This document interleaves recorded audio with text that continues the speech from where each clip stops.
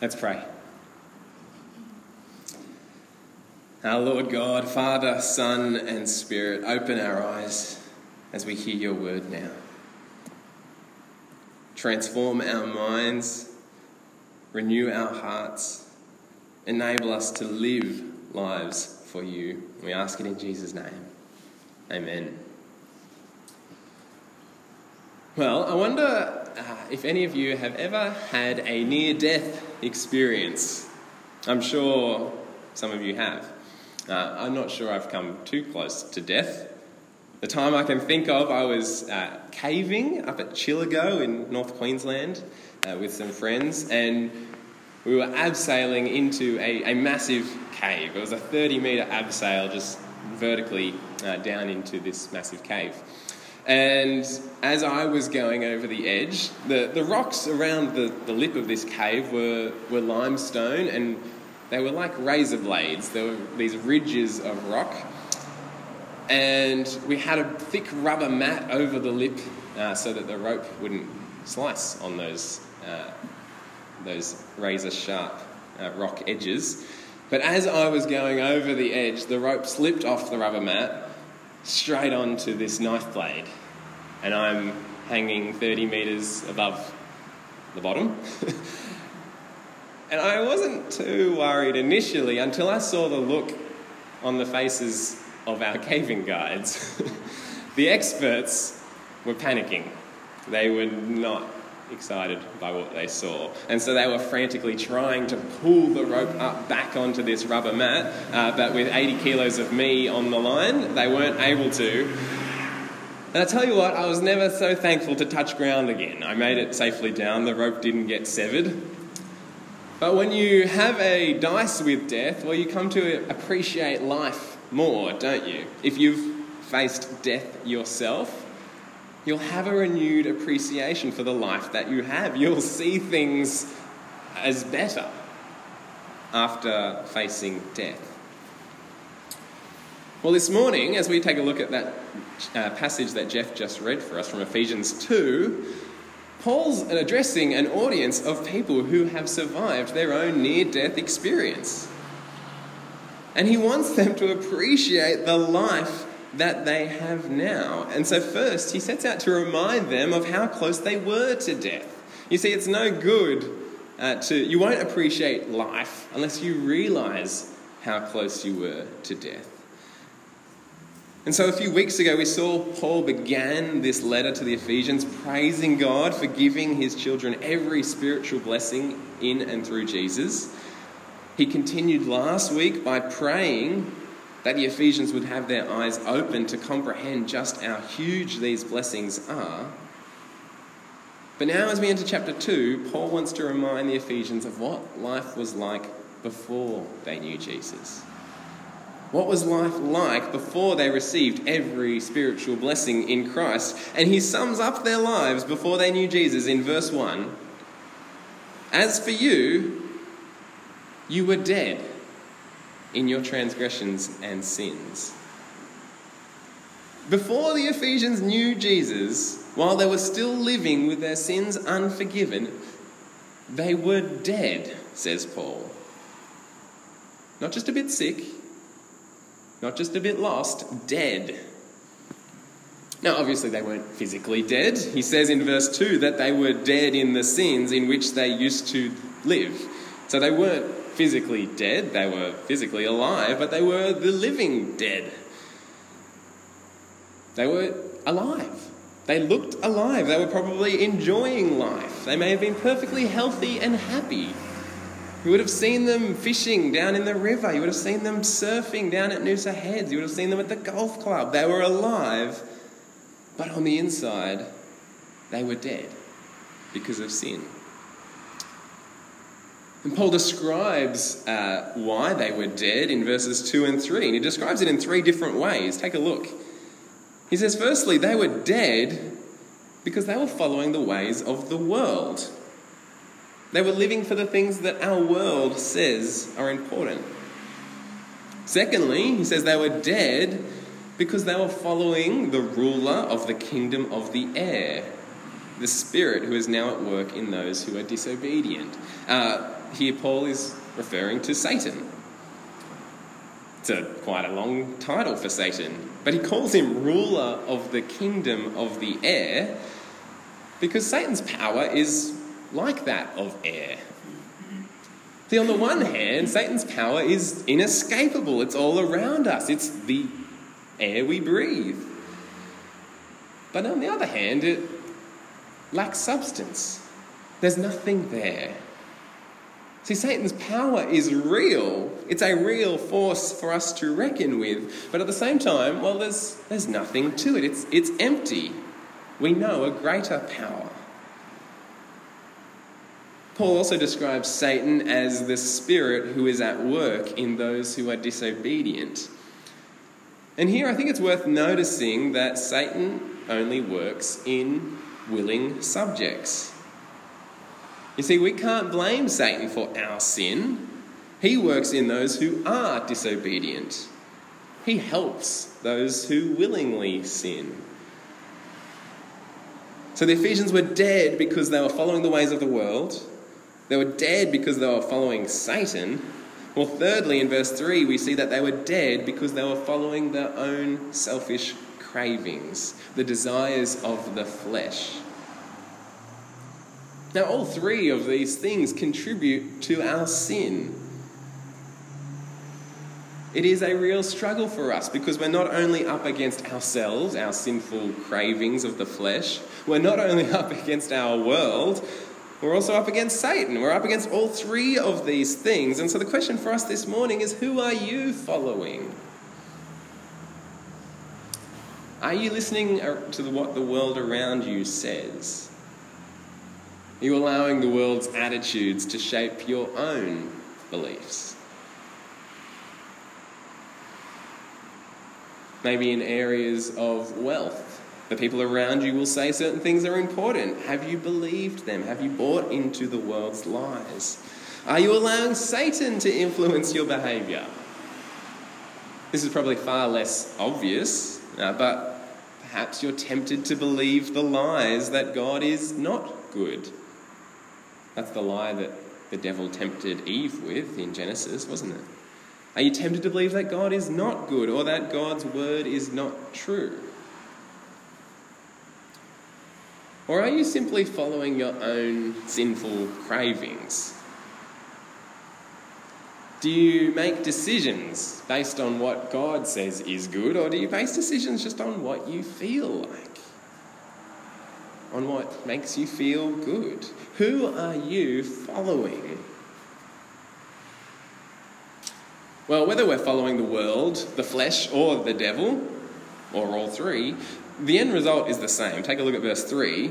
Because like the rest, that is, like everyone else in the entire world, we were by nature deserving of wrath.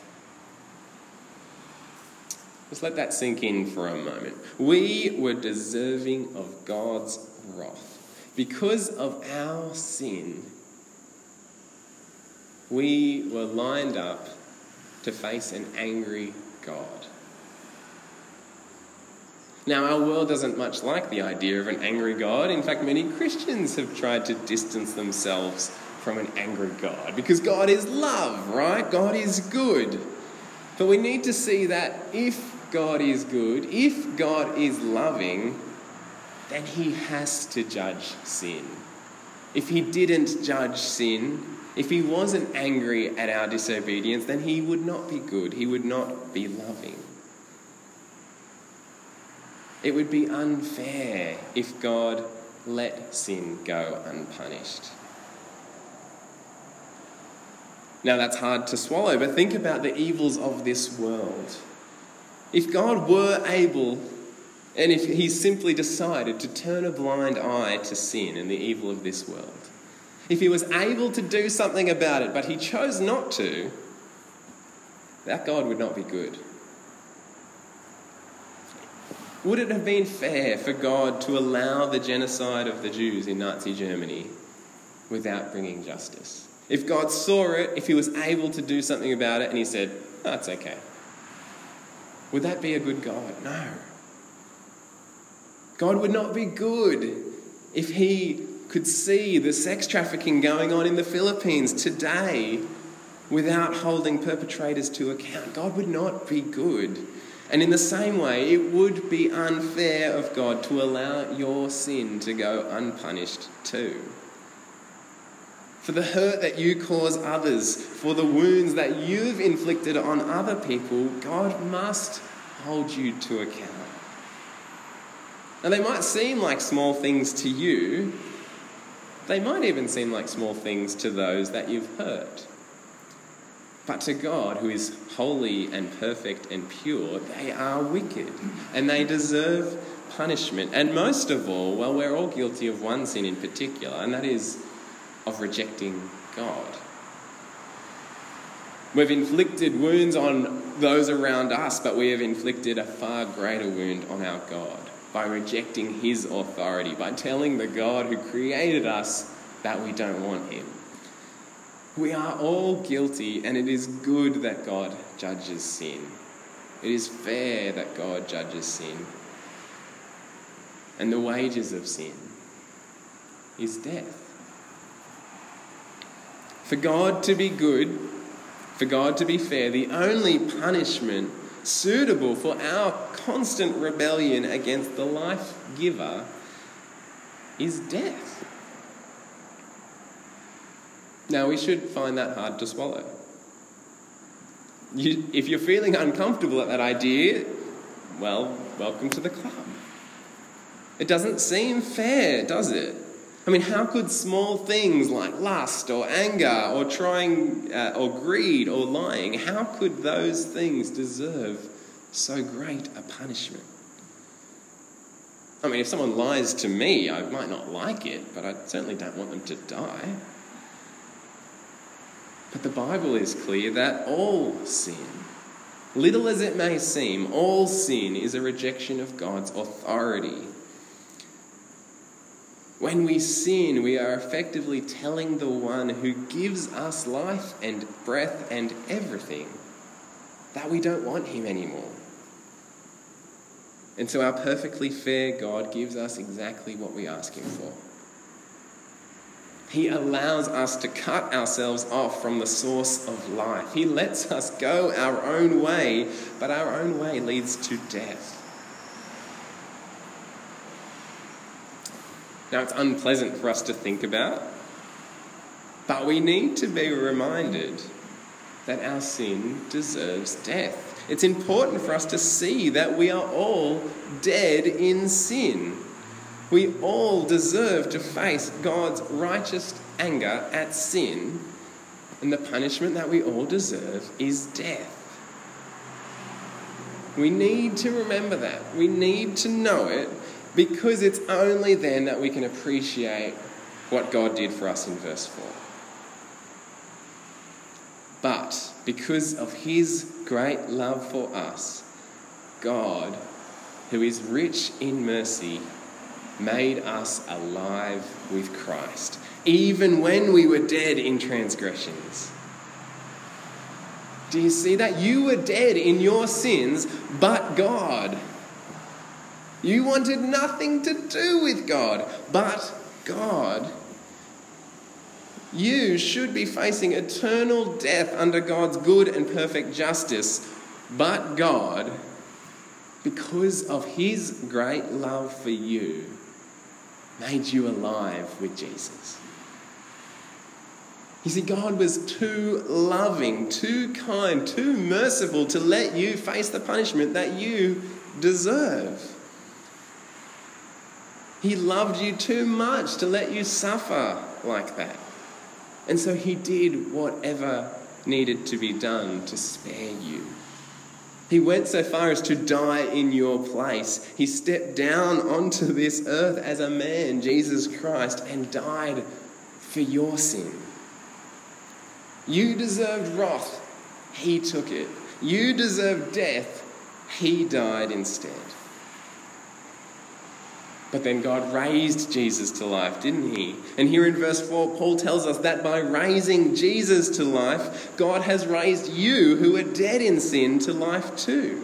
He's given you new life. Remember, it's not just that you were sick, No, you weren't sick and you got better. You weren't lost and then you found your way. No, you were dead, stone cold dead. But God breathed life into you once again. We need to appreciate that. We need to know that we were dead, because it's then that we'll appreciate the life that we have.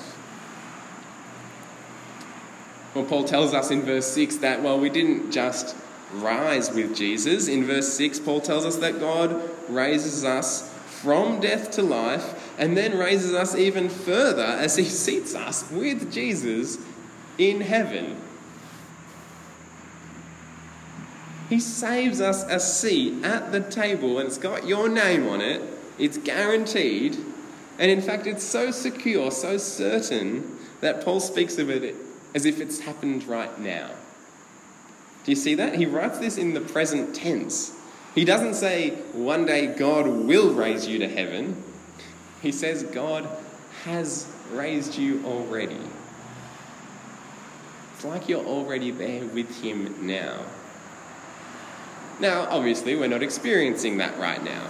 It will be in the future when we get to experience that reality. But Paul's point here is that God's already done everything needed for this to happen. It's a done deal. You are secure. You are seated with Jesus in heaven now. Well, one day, says Paul in verse 7, when we finally get to experience this reality, when we get to sit with Jesus in heaven, it's then that we'll see clearly the incomparable riches of his grace. It's then that our eyes will be fully opened. It's then that the scales will fall off and we'll see just how good God has been to us. Right now we can get a glimpse, but then we will see it clearly.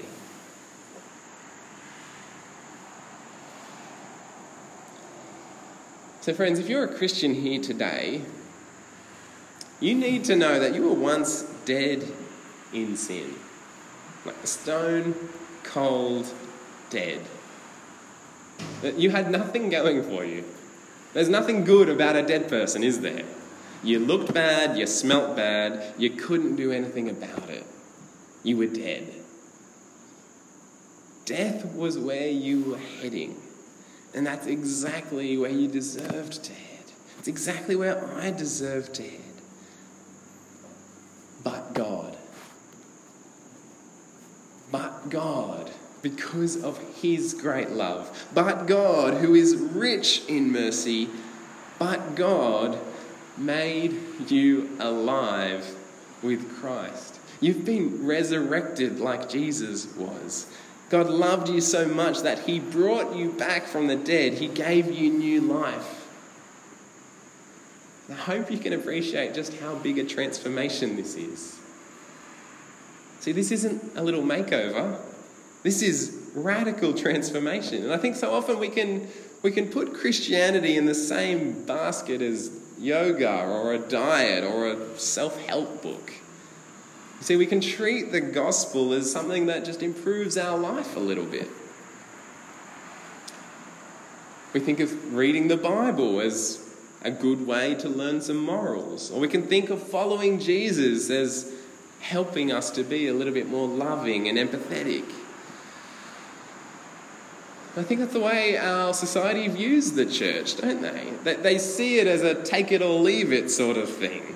It's an add-on to life. Well, you've chosen the church add-on. I chose surfing.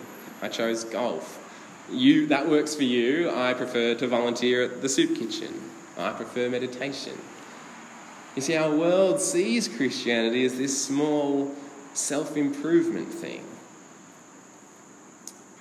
When we see here, the gospel is not self-improvement. It's something else entirely. It's in a category of its own. This isn't self-improvement. This isn't a makeover. This is resurrection. This is the dead being given new life. We have a new lease on life. And so the question is, what do we do with it? You know, when someone has a near-death experience or when they've come out of some tragedy, often their lives are changed. They'll live new lives. You think about people who have survived cancer and Often they'll spend the rest of their life devoting their time and their energy and money to helping other people to beat cancer. You'll see people who have survived war and conflict in other countries, and then they'll dedicate the rest of their lives to helping to end conflict. Well, what do? We were dead, now we're alive. What do we do about it? Well, have a look at verses 8 to 10. Because firstly, Paul wants us to be very clear about who's responsible for all this. He said it in verse 5. He repeats himself in verse 8. He says, "It is by grace you have been saved." And the reason he says it twice is because we're really good at forgetting that. We're really good about thinking about Christianity, about religion, as a matter of us doing good things to please God. We'll do our religious duty, we'll go to church, we'll get baptised, we'll volunteer. We'll do social work, we'll care for the poor and needy. Or maybe it'll just be in our kind of interactions with other people in our lives. We'll be more kind, more loving, more caring towards others. Now, all of these are good things, but Paul wants to make it very clear that none of that, nothing at all that you do, will earn this salvation that he's spoken of. It is by grace you have been saved, through faith, and this is not from yourselves, it is the gift of God, not by works, so that no one can boast. You see, he wants to be really clear here. This is not you. You didn't do this. Remember, you were dead. You claiming credit for your own salvation. You claiming credit for being a Christian. It's like Donald Trump claiming credit for the COVID vaccine. You didn't do anything. Remember, you were dead, and dead people can't do anything. They can't raise themselves up. Dead people are useless. Dead people are hopeless. But God. And this life that we have now, it's a gift of God's grace. He gave it to you, even though you didn't deserve it. And he gave it to us, verse 10, so that we might live our new lives for him. Verse 10 says, "For we are God's handiwork, created in Christ Jesus to do good works, which God prepared in advance for us to do." And there's a really helpful distinction there, isn't there? We're not saved by good works. Nothing we do will earn us salvation, but we are saved for good works. In fact, Paul says we are God's good work. We're God's handiwork. We're created in Christ. Remember, not just made better or found. We're created in Christ for good works. That is our purpose. This is what God saved us to do. Now, he doesn't lavish his grace upon us for no reason. He doesn't just save you and then leave you. No, he saves you and he brings you into his family where you can live out the purpose for which he created you in the first place. To bring glory to him and to enjoy him. Now, Paul's going to go on in the second half of Ephesians and he's going to flesh out that new life element. What does it look like now to live as a Christian? So we're going to leave that for the second half of the letter. Because right now, I want to draw out one of the implications of this passage. Because if this passage is true, if all of humanity is dead in sin, and if the only way for them to be spared eternal death is to accept the forgiveness offered them through God's gracious sending of Jesus, then that has to change what we do right now. If hell is real, if sin is as big a problem as Paul says it is right here, and if grace is real, if God truly is able to raise to life those who are dead in sin, then that's going to move us to action. Because the reality is that your next door neighbour is dead in his sin. Your sister is facing a Christless eternity unless her sin is forgiven. The people you work with, the friends that you have, everyone that you know will face God's wrath against their sin unless they turn to Jesus for forgiveness. Now that should make you squirm, that should make you uncomfortable, that should bring tears to your eyes. People that you love will die without Jesus.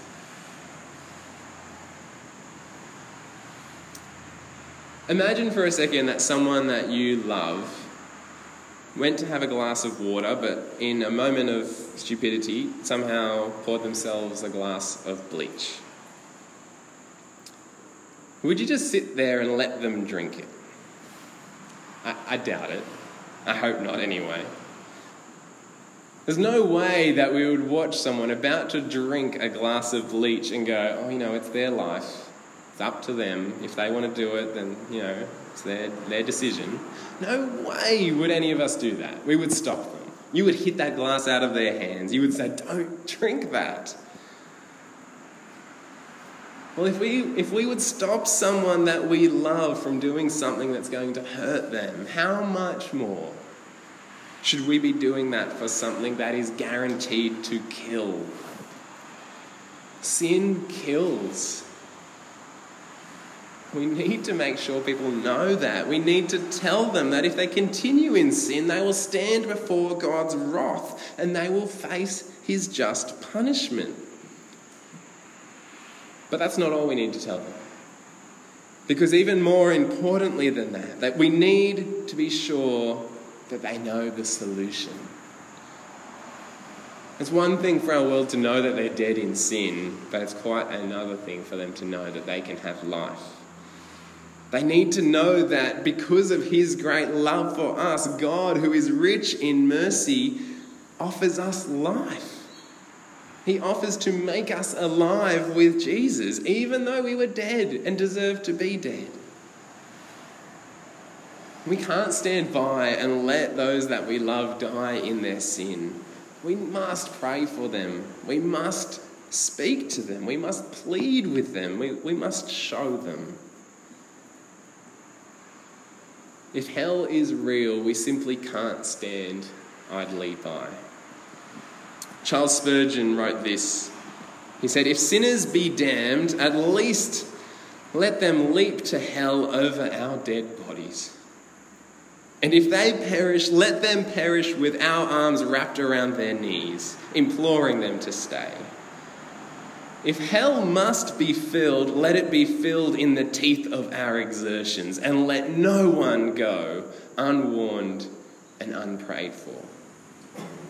Now, we can't make decisions for other people, but we can warn them and we can show them the hope that Jesus brings. Friends, sin is so great a problem that in the face of God's wrath, we were all dead. Now, we need to make sure that our friends and neighbours understand that. We need to make sure that we understand that.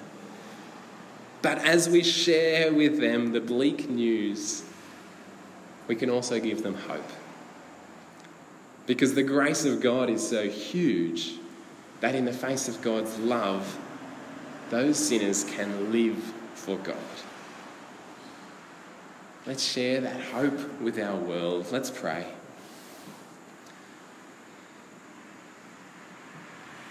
Our Father, it brings us to our knees to recognise our guilt. That before you we were dead in sin.